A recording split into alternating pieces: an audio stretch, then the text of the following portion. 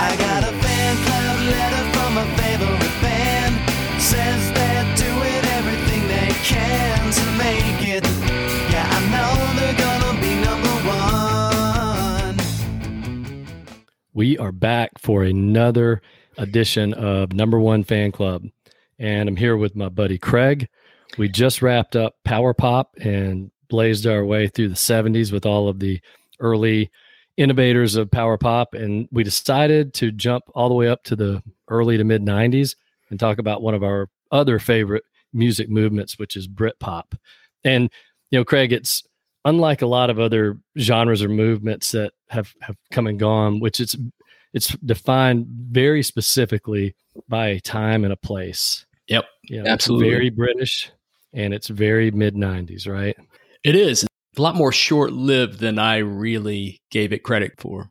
I categorized Britpop carrying on into the early mid-aughts, and it really technically did not. So this is good research. This is good information for me because I didn't realize how truly short-lived it was. Yeah, I agree. And when I really looked into Britpop more, I realized a lot of the bands that I think are Britpop aren't really considered Britpop, and that's okay. I mean, absolutely, yeah. For me, Stone Roses are Britpop, but if you read material on Britpop, really Stone Roses were just before Britpop. Well, that's a good point, and I think maybe you and I have both done research, and I know you love doing this to kind of dive into just the where it evolves from and what's the technical definition. So, what did you find is kind of the technical definition of Britpop? Yeah, what I found, more than anything, and I think we knew this, and this is one of the things I've always loved about Britpop is, and they use the phrase Britishness. It was very British, and right. I love that. Yep. For instance, when you listen to songs by Blur or Oasis or Supergrass, you know that they're from somewhere in England. They're not from Middle America. Absolutely. I read something too that talked about, hadn't really thought about this too much before, but it was always in my subconscious, is the focus was very much on songwriting, which for sure. It brought it back, because in America around the same time, just prior to Britpop emerging in the, they really 1993 is when it really kicked off. But prior to that and into the early 90s, you had grunge, which is completely American. Right. And, it was associated with Seattle, but you really didn't have to be from Seattle. You could be from Nebraska and be a grunge band, and you'd be looped into that grunge movement. You couldn't be from Nebraska and be a Britpop band, period. You can't. Right. I love that it's a very specific time and place, and that, I've joked with you and other friends before in talking about music that a lot of bands that are from America sing like they're from England. And then there's a lot of bands from England who sing like they're American, or at least you can't tell their accent. Yep. That's not the case with most of these Britpop bands. You hear the accent, the dialect, it. The phrases. There's certain phrases, certain things that people say in England that we don't say in the US that you pick up on that. And I love that. I always loved that about these bands, the Britishness of it. Absolutely. It's interesting you mentioned grunge because I think both of those genres, for one, they ran parallel with one another, and two, they were equally short-lived. I think grunge was probably maybe even more so short-lived, yet it garnered probably a lot more popularity, at least here in the States, right? But I feel like the songwriting, and I think that perfectly epitomizes Britpop, the songwriting is so much better in many aspects than a lot of the other genres that really garnered better popularity. And I think Britpop is the perfect name for it, as much as I don't like being categorized or having to compartmentalize music. Some of these labels are really apt, and I think Britpop is because it is popular music from Britain. So this is a good little deep dive, I think, for both of us, because we're discovering where it evolved from, who are the quintessential bands, and realizing, wow, some of the bands that I love are that I didn't really consider Britpop, and then vice versa. On the flip side of that, I've always categorized these guys in that category, and they're technically not. So fun. Yeah, one of the things, just one more point on that, you mentioned about Britpop is the perfect name for it, but I don't love it either because someone who doesn't know Britpop might think Spice Girls would fit into that category, right? If I said, True I love statement. Britpop, someone might say, oh, so you're a Spice Girls fan. No, let's talk about Blur and Oasis and Suede, but not Spice Girls as a Britpop band. That's the only thing I don't like about it.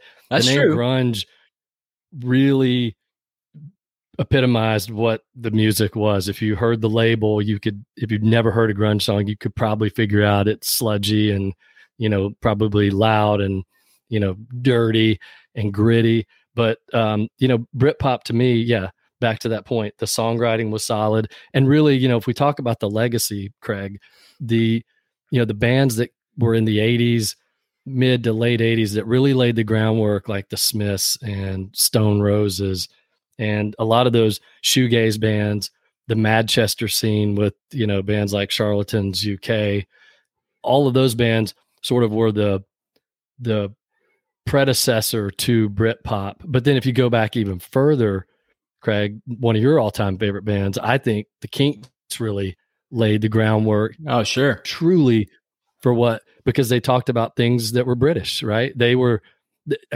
Beatles and other bands in that time period, the British invasion, a lot of those bands didn't talk about things that were British, but Ray Davies really did. And I feel like there's the godfather of Britpop is Ray Davies. Well, it's interesting you say that because I've got an article. So I did research from various, publications and just resources online. And one of my favorites came from Britannica. And it basically defines Britpop. And there was an article from NME, New Musical Express, in which they referred to Paul Weller of The Jam as the mod father of Britpop. And I found that interesting because Paul Weller, coming from not only The Jam, but then subsequently the Style Council, neither one of those are really in that same vibe, but they are inherently British.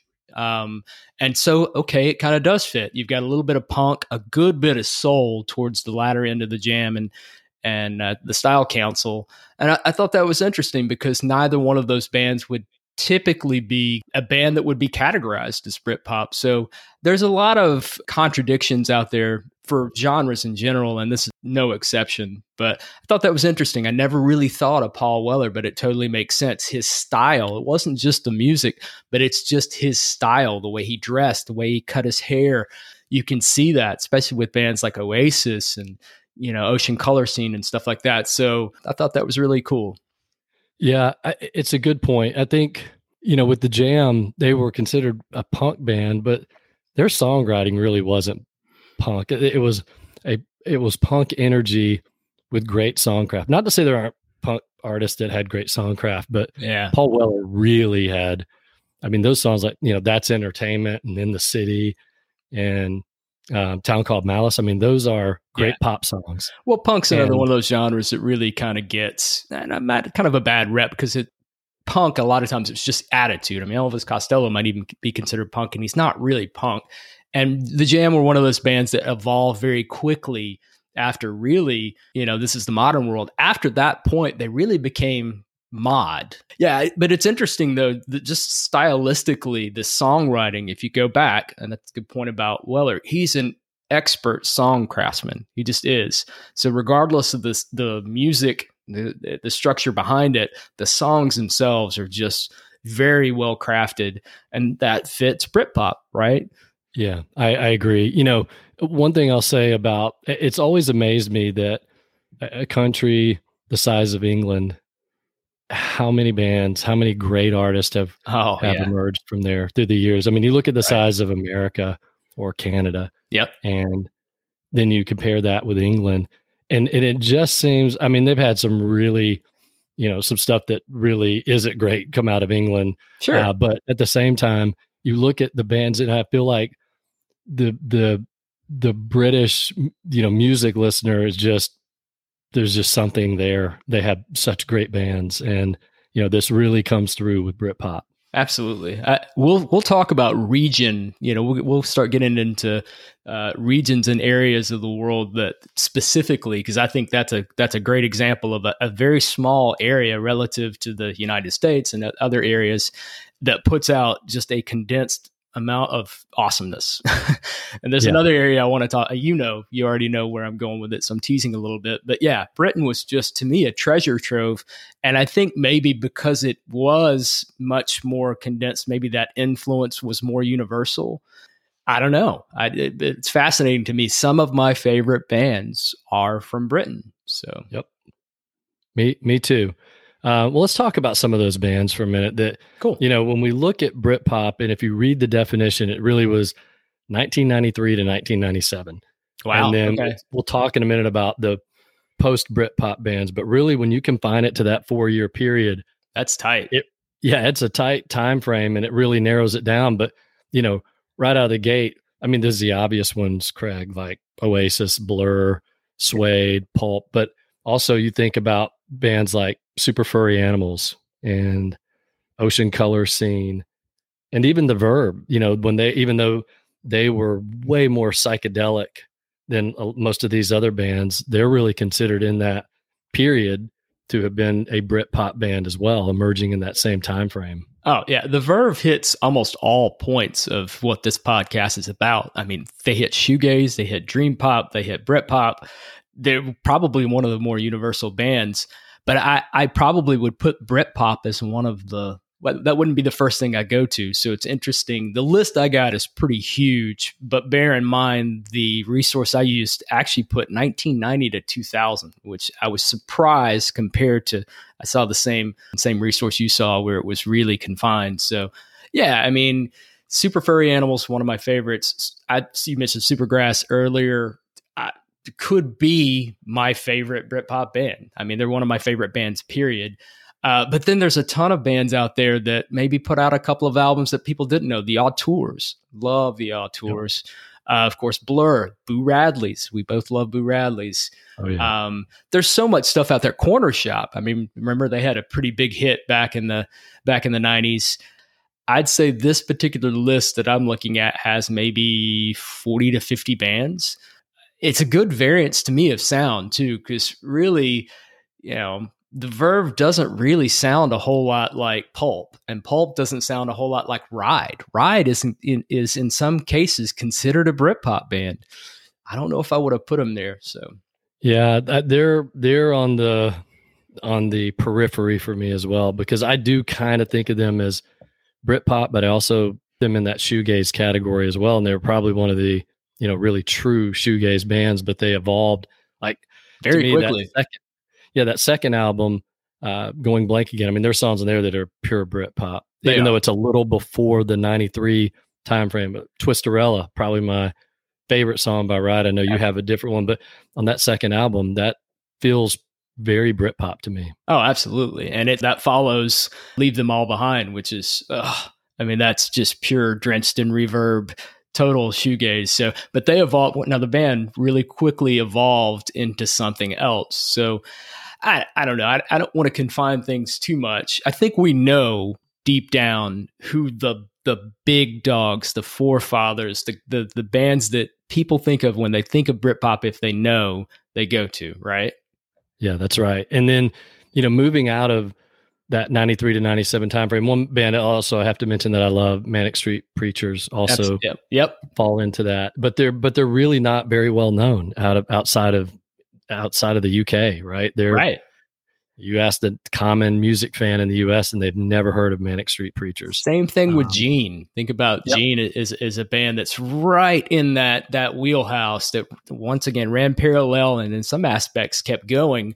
I don't hear people talk about Gene too much, and they've got a brilliant album and a solid catalog. So yeah. Oh, I love Gene, and some people passed him off as a another an updated version of the Smiths, and yeah, they sound a lot like them, but I love them. That first album, Olympian, is incredible, fantastic album. Yep. And their B-sides and the albums that followed, great. I love them all. I mean, look, you've got Charlatans UK, Elastica. A lot of people don't talk about them. They were technically Britpop. That first album debut is fantastic. Mentioned Gene. Coolie Shaker. There's another one too that had some solid output. Their debut was really, really good. Ocean Color Scene, I mentioned them before. People don't talk about them too much. Pulp. Think about how Jarvis Cocker himself is just one of the better songwriters out there. I don't hear people talk about Pulp too much either. I agree.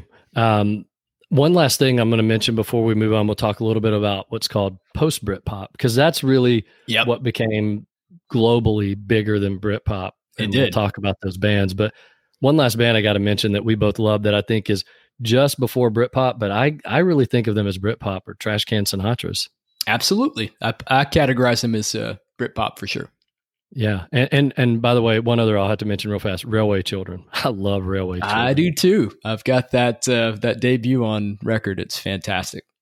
Yeah. No one, but they don't really get, if you read through stuff online about Britpop, Railway Children will never really pop up. But it's sad. And if you go back and look at their catalog and listen to it, it's as consistent and it's British. When you hear it, that fits the criteria. Absolutely. All right, let's talk about post Britpop for a minute. So then you move into the late 90s into early 2000s, and it takes off because there are a couple bands out of the UK that explode. And you know who I'm talking about. Absolutely. Yeah, I mean, look, up until this experiment, I didn't know that post Britpop was a thing. I didn't know it was a categorization. I'd never heard it before, but it totally makes sense. But yeah, the two big dogs prior to one now that's just kind of taken over the world was Radiohead, and The Verve is actually considered kind of post Britpop in themselves too. But yeah, I mean, if you look at some of these bands that are categorized as post Britpop, you have Travis, Snow Patrol, Stereophonics, Feeder, and of course Coldplay. Yeah, I mean, the first album really does fit into, now that I know that it's a thing, post Britpop. You listen to the first album, that is, they got more commercial, but the first album really is probably a pretty good definition of post Britpop, just like Radiohead's first two albums are really post Britpop. And then Radiohead, just what I love about them is they remain curious. They continue to evolve. A lot of these other bands, they didn't just change their style, they completely became a different band and did it very well for many years. And I love that. The other band you didn't mention, I know you have in your mind, that because they don't fit into the guitar part. When I think of Britpop, post Britpop, it's a lot of, it's great melodies, really good guitar. But the other band, because they don't have a guitar player, is Keane. I love Keane. Yeah, absolutely. I saw Keane. I didn't really go to see them. The two opening acts I went to see, and I go, hey, by the way, they're opening up for Keane. And the two opening acts, won't mention, were both really good. But then Keane comes on, and we're just completely and totally consumed. They just put on such a stellar performance that it just kind of wiped everything out that happened prior. And at that point, I realized, wow, like in front of, we're talking maybe 50, 60 people. I realized, wow, like what a treat to witness this. These guys have got to get big. And of course, they exploded with that first album. I don't know what kind of success they had after that, but that first one was a huge success. I used to listen to that album just nonstop rotation. I loved the first Keane album. And same with Travis, the man who, really the first couple albums are just absolute classics. Those first two albums to me that's another band that I think the critics may look at them as a little apish, and I don't think so at all. They had their own style, one of the quintessential kind of prototypical post Britpop bands. Absolutely. All right. We're going to, just in winding down and talking about Britpop, two things I wanted to cover just for fun is, and I'm going to put you on the spot a little bit, but if you had to pick a song, and it's got to be in that, or at least try to fit into that 93, 97 time frame that is just quintessential Britpop. Because I've got one. I had to actually go back and think about it, and then I had to check and see if it fit into 93 to 97. It just made it. But I have a song that'll be a bit of a surprise. But do you have a quintessential Britpop song?